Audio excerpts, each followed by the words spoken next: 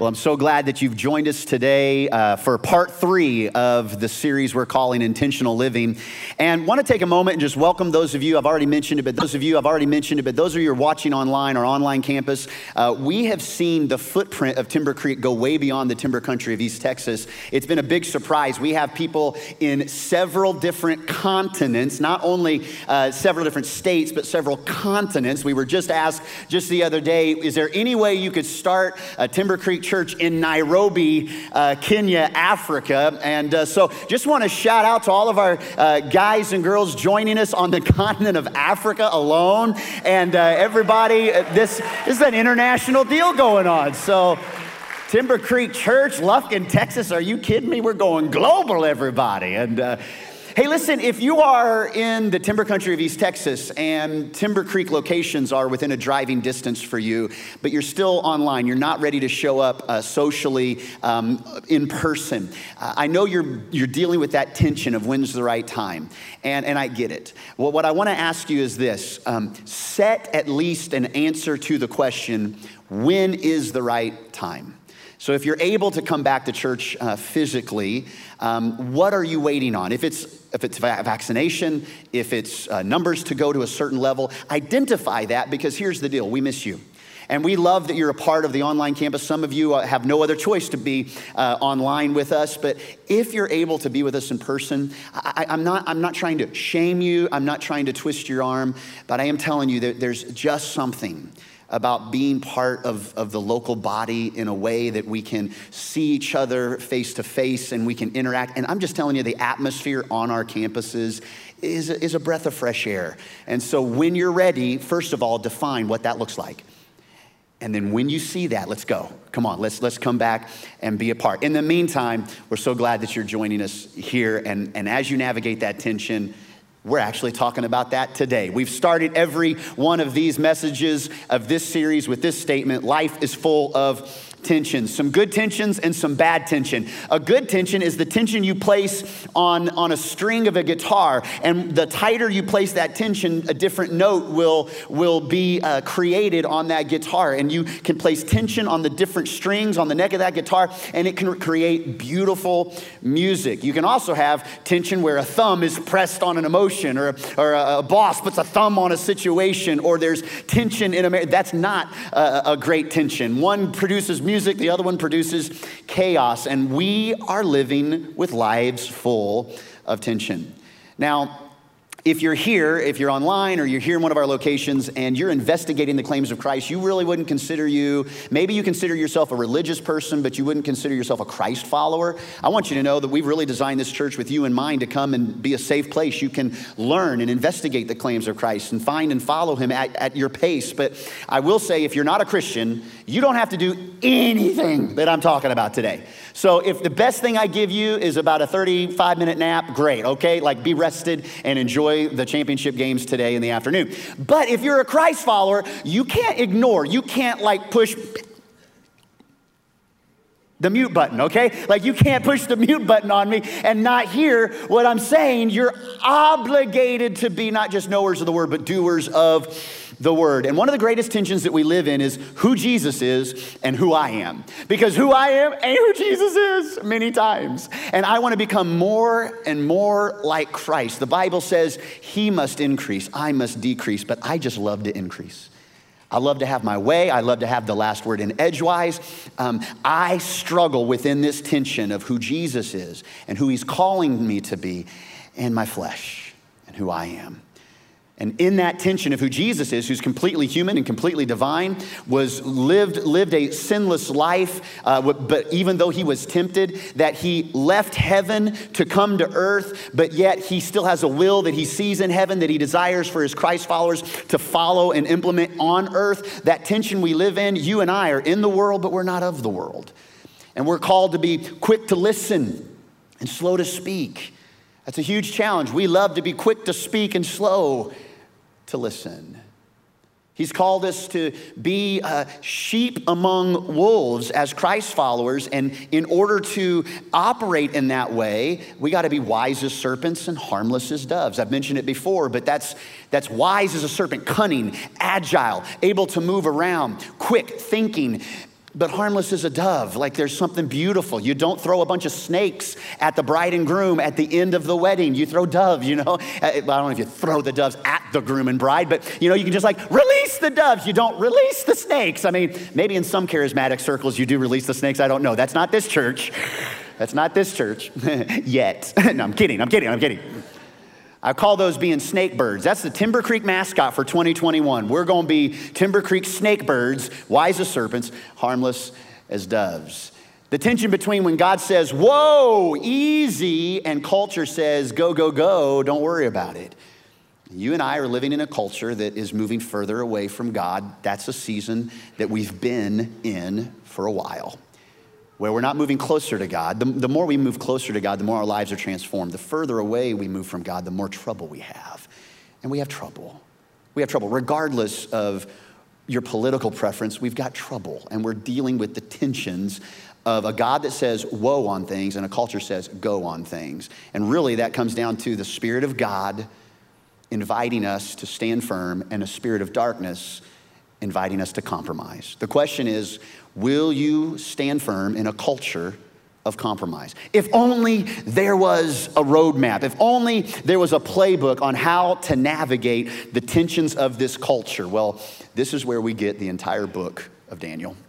In the Old Testament, Daniel, the Israeli who is taken into captive as a teenager, forced out of his nobility and his royalty, he becomes a prisoner as a teenager and lives his entire adult life as a captive in Babylon. And in chapter 1, we see that this culture of compromise wants to do whatever it can to strip away your real value and your identity. And the first thing that Babylon does is rename Daniel from Daniel to Belteshazzar. Daniel means, his original language meant, God is my judge. His name Belteshazzar, the king would say, no, your name means lady, protect the king.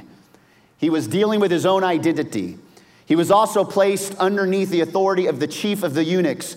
And history shows us that more than likely, Daniel and his three amigos, Shadrach, Meshach, and Abednego, that they were most likely castrated, became eunuchs, emasculated, in order to not be able to reproduce, in order to not have a family, that their only family, their only devotion, their only loyalty was to the king and the king alone in his palace and his region. They gave up a lot. Culture wants to spiritually take away your vibrancy, spiritually take away your ability to be fruitful and multiply the kingdom of God. In Daniel chapter 2, we see Daniel beginning to get a name for himself as he puts God first, and he's able to use his gifting spiritually to get in with the king, and he becomes a leader in the kingdom.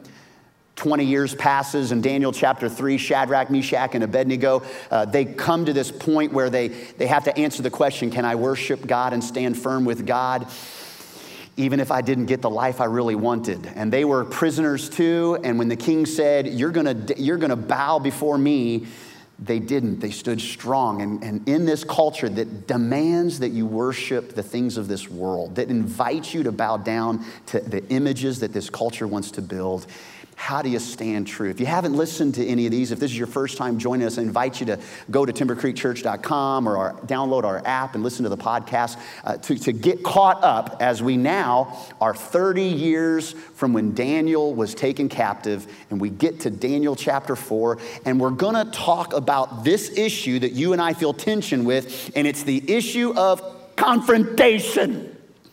Confrontation, conflict. And I want to give you some helpful handlebars, some biblical advice that you can use Monday through Saturday. I am disinterested in you coming and hearing a pastor preach and you hear a bunch of stuff that's biblical but isn't helpful. That may be from the Bible, but how do you apply it to your life? And what I want to do is give you some biblically sound advice for everyday life on confrontation done correctly. But the truth of the matter is, most of us, if we're being honest with ourselves and one another, and we look at our own way of confrontation, the best examples we have are confrontation done wrong. Okay, raise of hands. How many of you, all locations, you have ever been confronted by someone and they like, you don't know me? Like they confronted you and they did not do it in the right way. Anybody ever have had that? Yeah, me too, okay?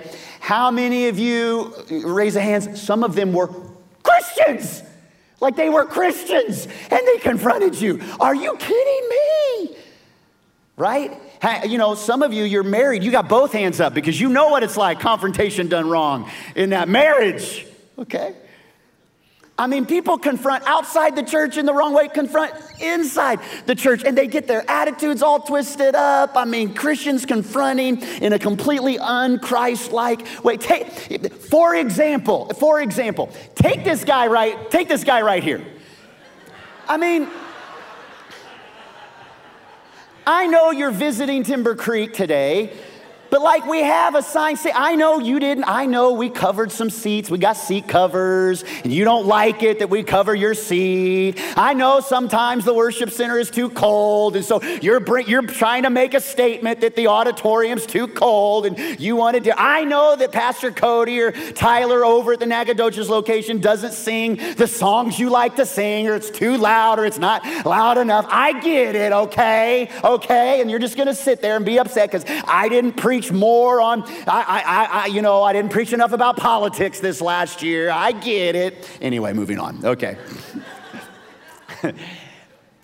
We all deal with confrontation. How do we deal with it in the correct way? Daniel chapter 4 is really a pathway, a playbook on effective confrontation when it comes to the moral compass of the Christ follower being the Bible, and Christ followers being salt and light in a world that is desperately in need of salt because it's in desperate need of a Savior.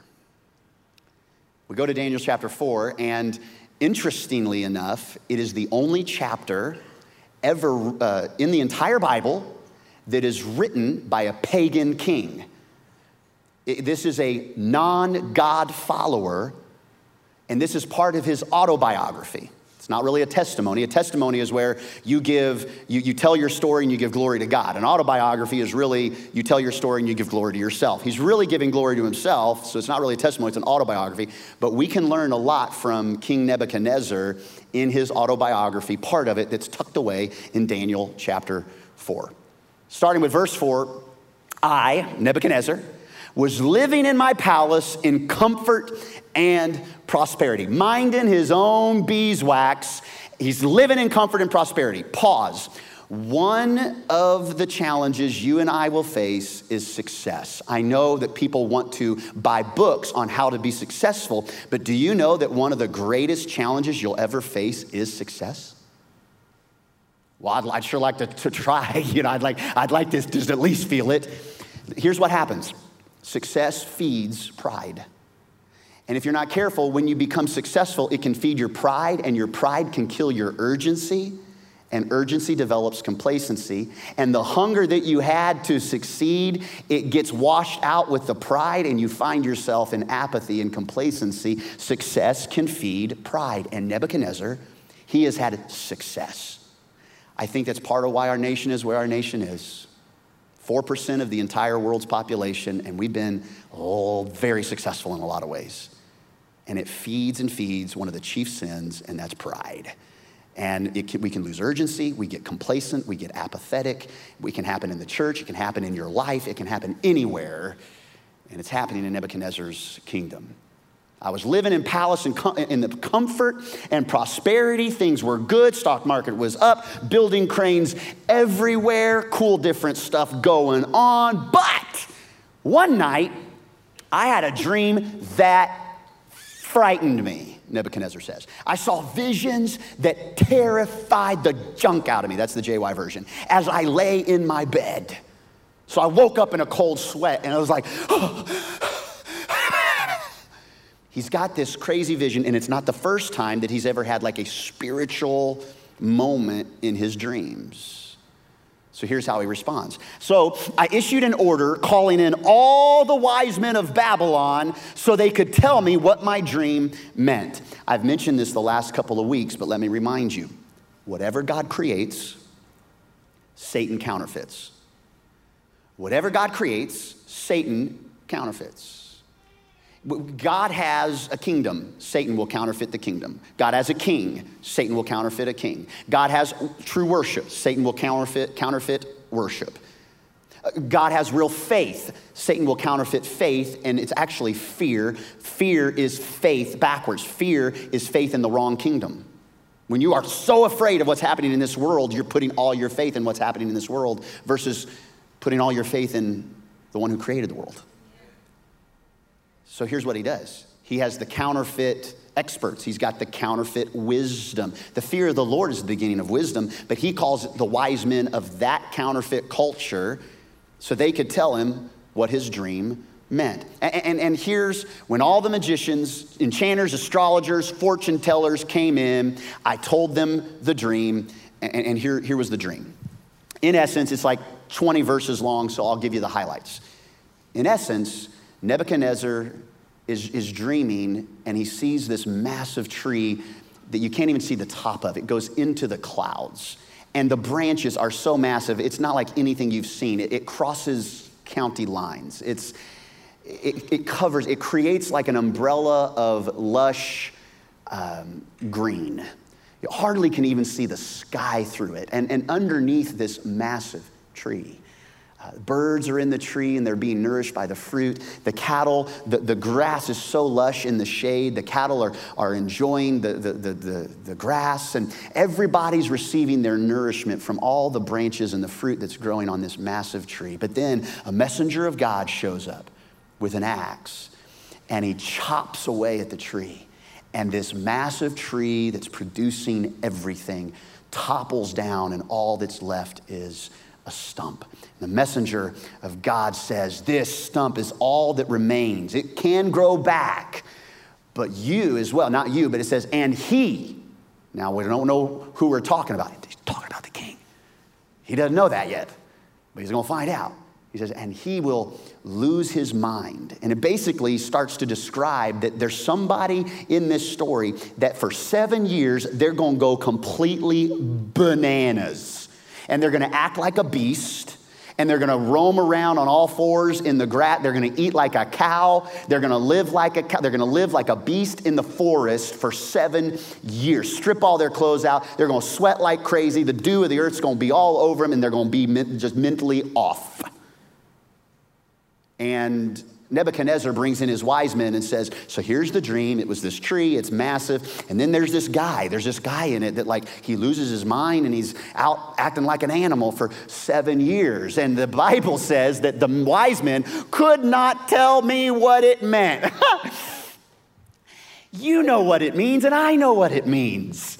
He's the strongest power in all of the world right now. So obviously the tree represents the kingdom. Everybody's getting nourished. He's got such this pride that he's always dealt with. He built a huge statue. Like the guy knows it, but he's afraid to admit it, Nebuchadnezzar. And then the wise men, have you ever heard the statement, don't kill the messenger? They're like, this is interesting. We don't know. What do you think, Luke? I don't know, Keith. What do you think? And they're like, is that? Yeah. And Nebuchadnezzar's like, I'm trying to figure out who the guy is that loses his brain. And they're like, they don't want to say. They can't help him because they're afraid if they tell him the truth, they don't want to confront. They're not willing to confront, afraid of what the confrontation might lead in their own life. And so, because Daniel has been there for now 30 years, at last.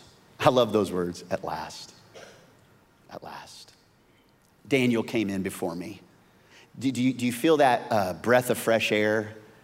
Do you feel that feeling of, oh, finally, Daniel, I've been waiting for somebody who'll speak the truth with me. Daniel came in before me, and I told him the dream. Now, he was named Belteshazzar after my God, and the spirit of the holy gods is in him. Listen, in this day and age, you and I think that the only way that we're going to get our message across is by power. by forcing it, by making people choke on it. But there's something about being strong. Daniel never had to force himself. He stood strong. Nebuchadnezzar noticed there was something different about who Daniel was than anybody else. Can I say something to you?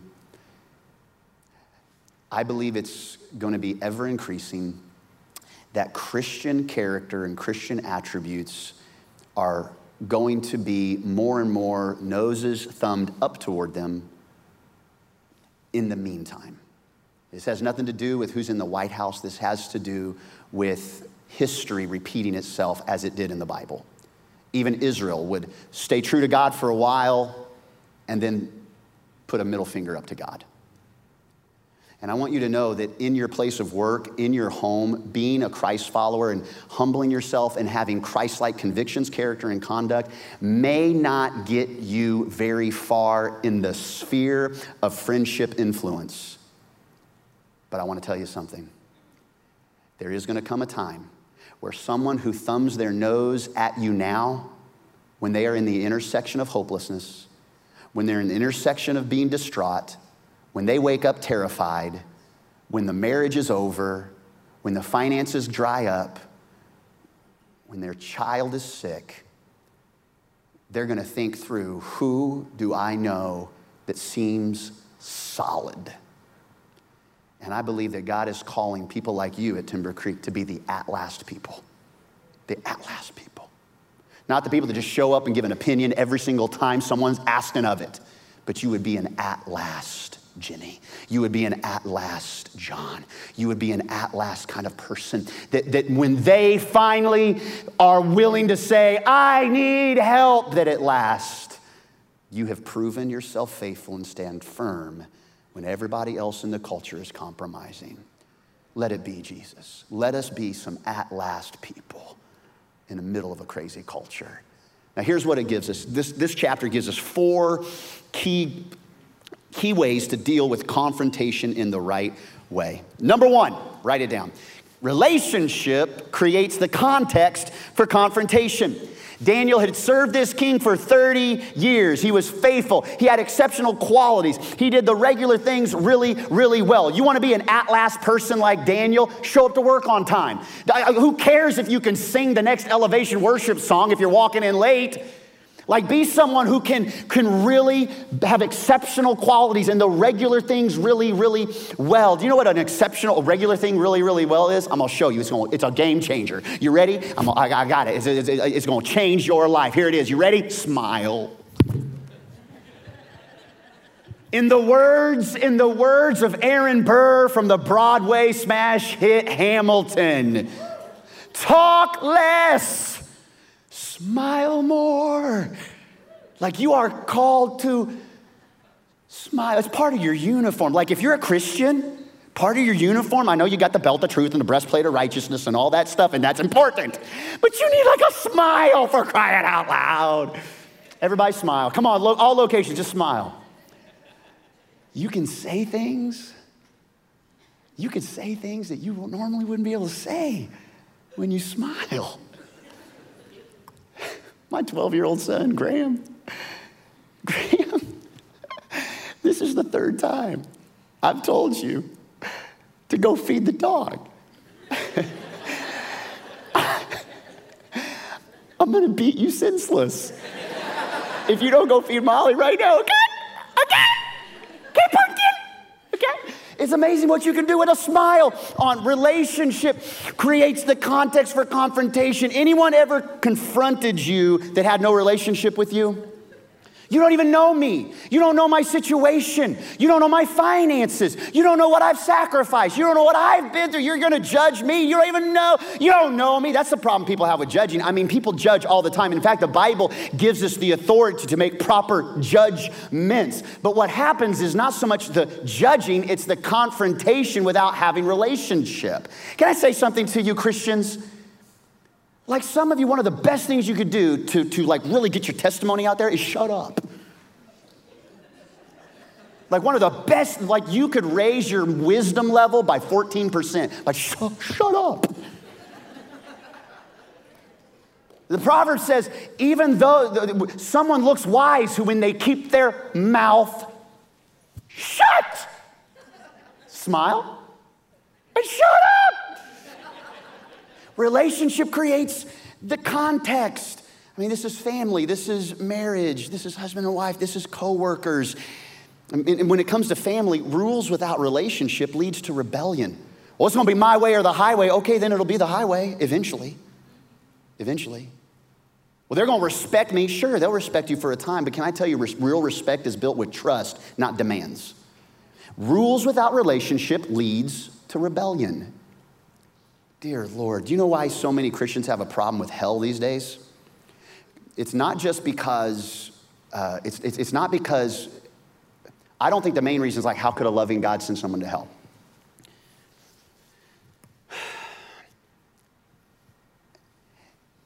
It's because the church for a long, long time was way more about rules with Jesus than relationship with Jesus. And we were more about scaring the hell out of people about an angry God and afraid of burning in eternity versus all the beautiful, wonderful, holy, kind, free attributes of who Jesus is. So what we did is we went through this season in a lot of churches where we just went on and told people how terrible they are and how much God is mad. I can tell you, you don't pick a spouse by being scared of being single.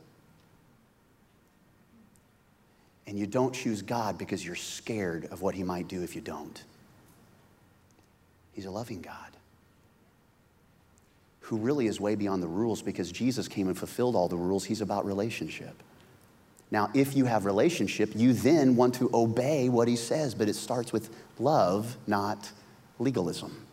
It starts with relationship, not rules. Rules without relationship lead to rebellion. Truth without relationship leads to rejection. So you can have the truth, but if you don't have relationship, there's not the grease on the skids to get the conversation going. Well, I'm gonna tell it how it is. I'm gonna let them know, and you can be right and rude, and even when you're right, when you're rude, you're wrong. If you have no relationship, and especially if someone's acting off their rocker who's not a Christian, why are you expecting them to act like a Christian? Like you're acting exactly like you're supposed to act without Christ. What really blows your mind is when Christians don't act like Christians to confront people in a way that's un-Christ-like because of their un-Christ-like character. That's what's like crazy.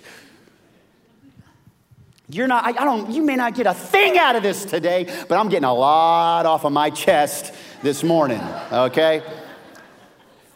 Let me encourage you, connection before correction. Connect with people. Connect with people. They don't have to, hey, I'd love to get to know you, but before we do, I just want to tell you how I feel about your sexuality. Hey, before we do, I just want to know, Trump 24. Okay, like you don't have to, stop. Connection before correction. So a question I have for you, have I invested in a relationship with the person I'm confronting? So like you have a son or a daughter, when's the last time you've invested? You see them going down a path, but have you invested in the connection and the relationship and the love before you bring out the iron trying to sharpen iron? Have I invested in a relationship with the person I'm confronting? And this happens all the time, but it happens every day right on social media. Social media has become a platform for unhealthy, terrible confrontation. Confrontation done the unbiblical way. Let me say it this way. Social media is the greatest mission field that's ever existed in the history of the world. And Christians are ruining themselves. Christians are ruining their opportunity in the greatest harvest field that's ever existed. You can reach more people on social media than any other platform that's existed in humanity. So, real quick, I want to give you a sermon within a sermon. The sermon within a sermon. You're like, you already give us 3 every Sunday and it's supposed to be 1. Now you're going to give us a sermon within a sermon? Okay. Easy. 5 mistakes Christians make on social media. Write them down fast. Christians make these mistakes. You made it yesterday. You know who you are, Susie. 5 mistakes Christians make on social media. Negative rants. Negative rants. Negative nunchuck verbal attacks on social media. Don't let any unwholesome talk come out of your mouth other than what is useful for and helpful to people. The book of Ephesians, it's in the Bible, says. Negative rants. I mean, 2 Christians can attend the same church and then go crazy beast mode UFC on Facebook. In fact, this might embarrass somebody. They might be in the service today. I actually pulled something off of social media. 2 Christ followers in this church having a big old fight online. And I got the posts and I blacked out their names, but we're gonna read it together. Some of you just got so uncomfortable, it's crazy. Let that be a sign to you. Let that be a sign. You never know what old PJY gonna do. Okay? So here we go. I have not only do I have the posts, I have video of them confronting each other. Take a look. Here it is. They're on Facebook. Now they're at church, dream teams, checking their kids in at KidWorks. Hey, how you doing? Hey, good to see you. Good to see you. Oh, political post. You're terrible. Hey, how you doing, Sally? Hey, blessed to be a blessing, everybody. Okay, thank you. As silly as that is some of us on Facebook right now. Leaning to this, leaning to that, instead of leaning not. Negative rants. Here's another one. Intentionally offensive. Like you're not accidentally, like you were saying, I'm going to burn it up with these words.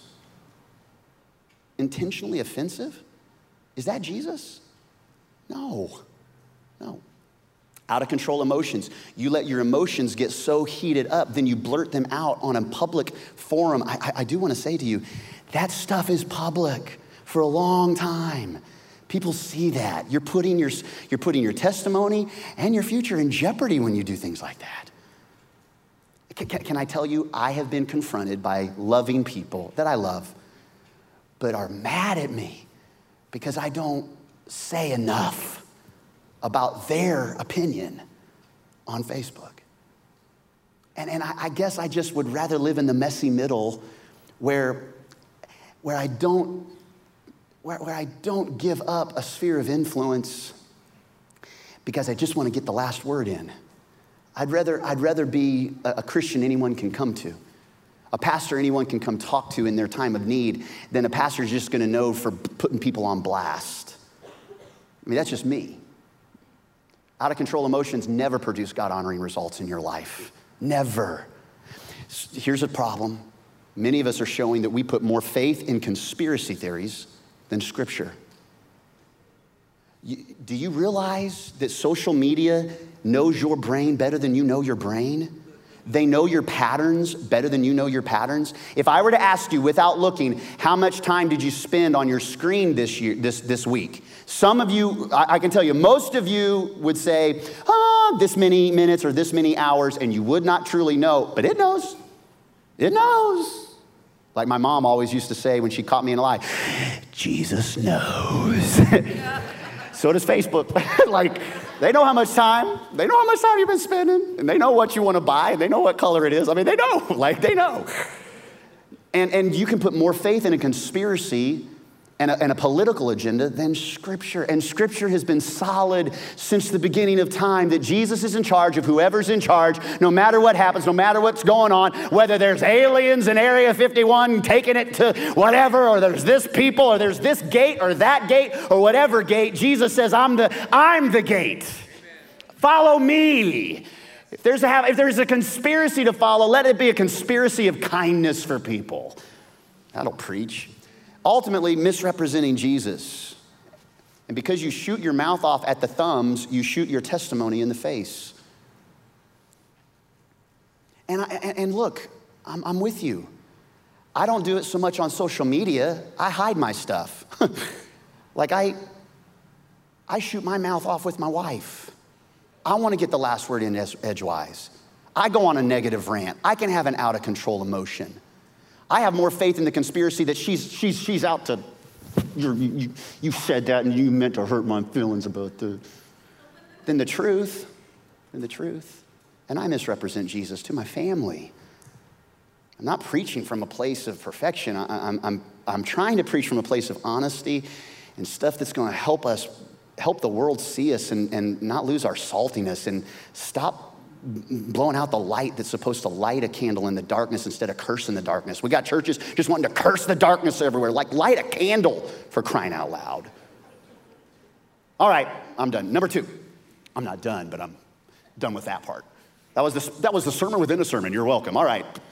Number 2, the spirit of Babylon versus the spirit of God. In the spirit of Babylon, the goal is retaliation. When I will confront someone and I got the wrong spirit, it's to retaliate, it's to be right, it's to get the last word in edgewise, but that's not what God's called us to. He's called us to the spirit of God, and the spirit of God, the goal of confrontation is reconciliation, to balance things. And beyond that, you would write restoration, reconciliation and restoration. So the question I have for you is, am I confronting to be right, or for reconciliation and restoration? When I confront. But if I don't say something, no one will. That's not true. Like, somebody gonna say something, okay? Like, be wise with your words. Am I confronting to be right, or reconciliation and restoration? Now, watch how Daniel confronts the reality that Nebuchadnezzar's kingdom is about ready to be chopped down at its roots. That Nebuchadnezzar's getting ready to lose his mind. At first, Daniel, who had been renamed Belteshazzar in Babylon, was upset. He's terrified. He's scared. What's going to happen if I stand strong here? And so Belteshazzar replied, King, I wish the events foreshadowed in this dream would happen to your enemies, my Lord, and not to you. This is the same king that stripped him from his family, that took him into captivity, that stole his dreams of a family. And yet, he led with humility. Can I tell you something that our culture, believe it or not, doesn't value anymore? We think we do, but we don't. You're not going to win arguments. You think you've got the best statement. The best statement doesn't win arguments. The best statement doesn't cool things off. Because here's why. Here's the truth. We don't value logic like we should. We value logic, but we don't value it like we should. So do you know what we value more than logic? Opinions, feelings, and emotions. If it feels good, do it. That is not logical. That is not logical. Whatever you feel, that's truth for you. That's not logic. I can barely bring up conversation of gender realities and transgender conversation without somebody already, just me saying that, being put on alert. Wondering what's the transphobic thing I'm about to say.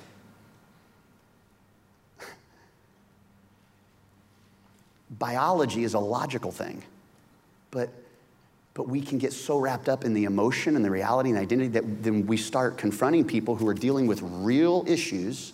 We don't have relationship, so it doesn't even matter what logical conversation you want to have with people. It doesn't matter because we so overvalue all these other things. But can I tell you something that you cannot argue with? Do you want the secret? That you cannot argue with this. Humility.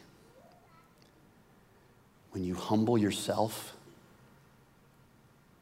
it's amazing the kind of conversations you can have. You're trying to lead with logic, and Jesus didn't invite you to win people over with their brain. He invited you to humble yourself, and he will lift you up. Number 3, humility is the posture of effective confrontation.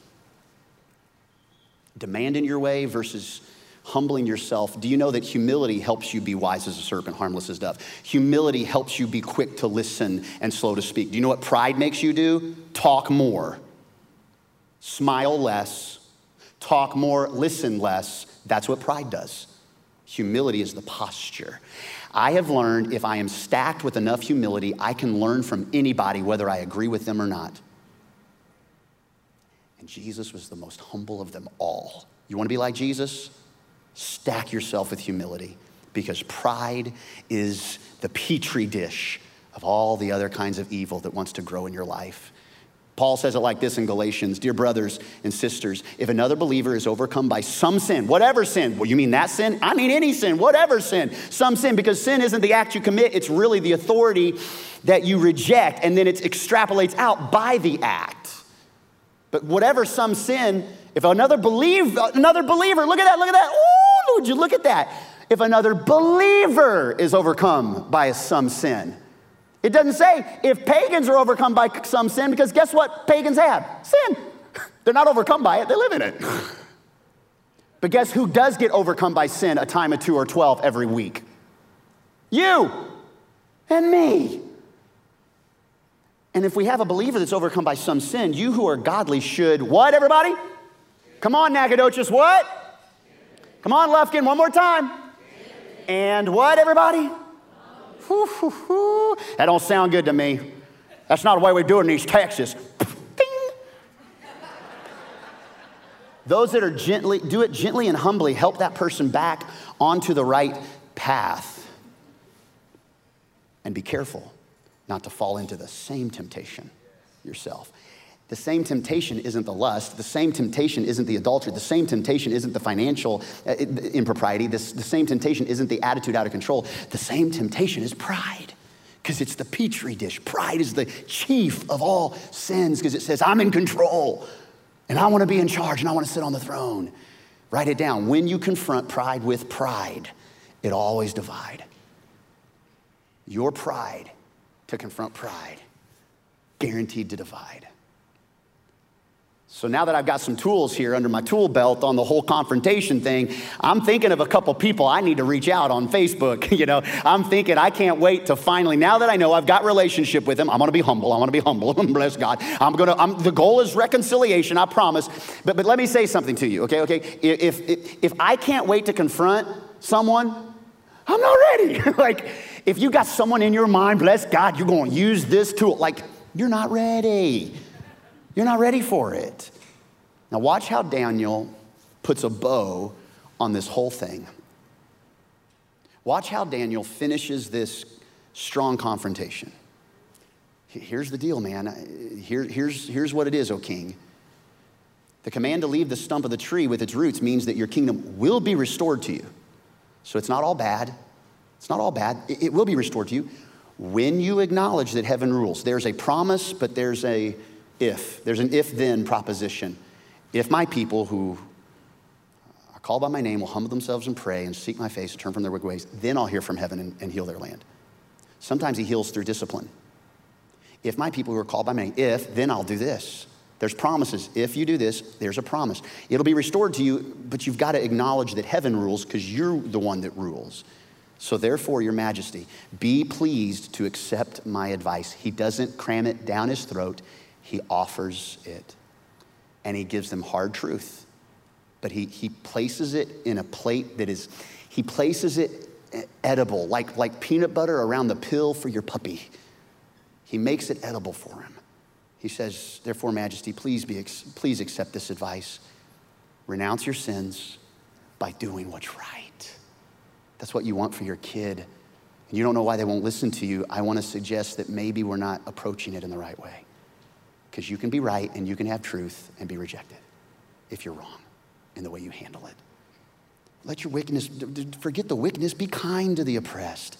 It may be that then your prosperity will continue. It's the fourth piece. Hope has to be given for confrontation to sink in.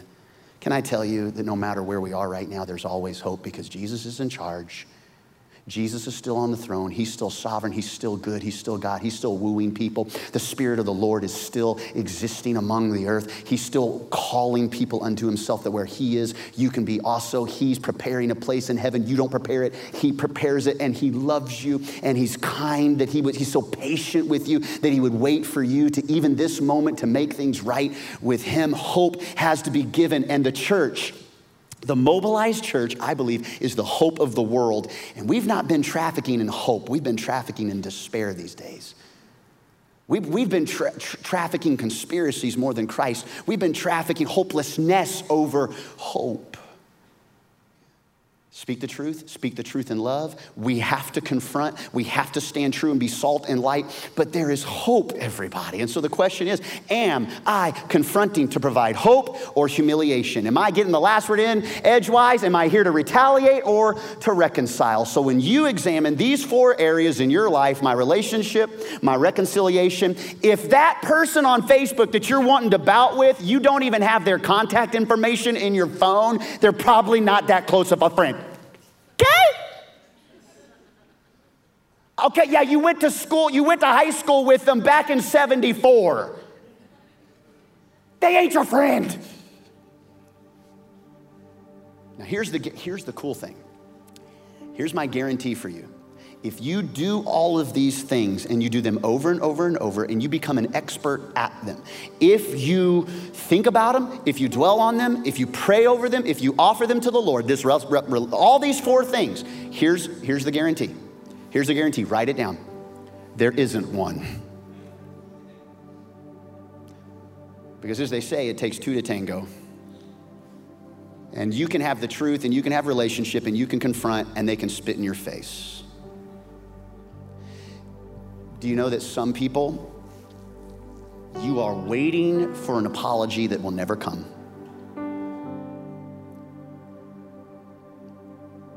You're waiting for the reconciliation, and you've got the humility, and you've got the hope, and the apology's never gonna come. And you're waiting on the apology to forgive. And what I wanna say to you is you gotta forgive. Whatever they do, there's no guarantee. So you gotta forgive, palms up, open-handed, trusting God that his way is higher. Some of you are just, why won't they listen to reason? And it makes sense, it's logical. But you're not gonna win them over. Listen, I've heard a lot of people's salvation stories. I have never heard a single salvation story that started like this. I wasn't saved, I had my own theories about God, and honestly, I was far away from God, didn't even care about it. But then some Christians, they ripped me to shreds on Facebook, and it opened my eyes to the love of Jesus. That's never been a conversation. In 17 years of being on staff at this church, 21 years in ministry, never had that conversation. Someone was just really, really mean to me. They had the truth, but they were just like, ah. And I just said, oh, that's the God I want to serve. Never happened and never will. The takeaway is not, let me tell you what the takeaway isn't. Who do I need to confront? Who do I need to stand? I need to stand on the promises of God. Do you know that the Bible, Psalm 35 says, contend for me, Lord. Contend for me. That word contend means to physically defend and verbally defend. So God will be your cage fighter and your courtroom lawyer. Contend for me, Lord. So the question is not who do I need to confront, but really where do I need to grow? Do I got to be quick to listen and slow to speak? Am I the boss over some employees and I call myself a Christ follower, but the way I treat employees, even though they should do what I ask them to do, am I not leading with the right fruit? Where do I need to grow? We end with this. Nebuchadnezzar, it wasn't a guarantee because he heard all of it and he didn't return. And he lived 7 years mentally insane, walking like a beast in the field, naked, sweat, out of his mind. But when he turns it back, when he comes back to his senses, the autobiography ends, I, Nebuchadnezzar, I praise and exalt and glorify the King of heaven. Because everything he does is right. All his ways are just. Those who walk in pride, he is able to humble. Look at me, everybody. If your goal is restoration, you're gonna always confront with humility and hope, and that's what Jesus did. He saw the issue of sin that needed to be confronted on this world. And for God so loved the world, he did not flood the earth again. He sent his one and only son. For God so loved the world, he sent a servant. For God so loved the world, he sent relationship. For God so loved the world, he sent someone humble. Not with just a message of destruction, not just with holiness, but with hope and grace. And we see in this story the counterfeit king and the real king. Nebuchadnezzar, he led with pride, but the real king, the king of all kings, Jesus, he leads with humility. Listen to him, be like him. The counterfeit king, he was a tree that was cut down. He had his heyday, but he was brought low. The real king, he took on a tree. He was lifted up on a tree. That if I be lifted up, I will draw all men to me. Completely humbled himself, naked on a cross, to pay for what you could never pay for. To confront the reality that you try to be your own king too. In a culture of compromise, Jesus will give you what you need to stand strong and to love well. Would you close your eyes with me? Bow your heads. Before we do business today, the number one thing we need to do is we need to evaluate who's on the throne of my life. And if you came in today and you know that answer is Jesus, I invite you to just verbally relinquish any pride that you have shown lately. Jesus, you're the king, I'm not. But maybe you walked into one of our locations or you're watching online, and the truth is you tried to do things yourself. You tried to be your own king, and you really wouldn't say it that way, but when anything else is in the center of your life except Jesus, that's pride and that's sin, and that's us being a counterfeit king for our life. But Jesus doesn't want you to stay there. Humbly, he wants to confront your sin, and he did it on the cross, and he washed it away, and you can be free today. Right now, you would simply say, Jesus, I surrender to you. Be the Lord of my life. I don't have all the answers, but I believe you are the answer. Will you help me? I've been trying to do things all wrong, and I want to do them the way you would want me to do them. You are who you say you are, the Son of God who died for me, and I want to live for you. Thank you, Jesus, for not being mad at me today, but for loving me so much you would give me this moment to confront my sin and give it to you, because I can't fix it, only you can. And you don't just fix it, you wash it away. Thank you, Jesus, for a fresh start today.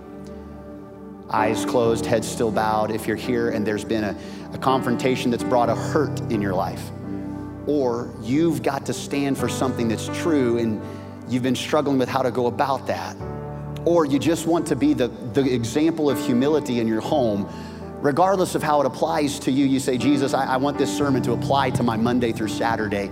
I want to pray for you. If that's you, would you just put a hand up? My hand's up too.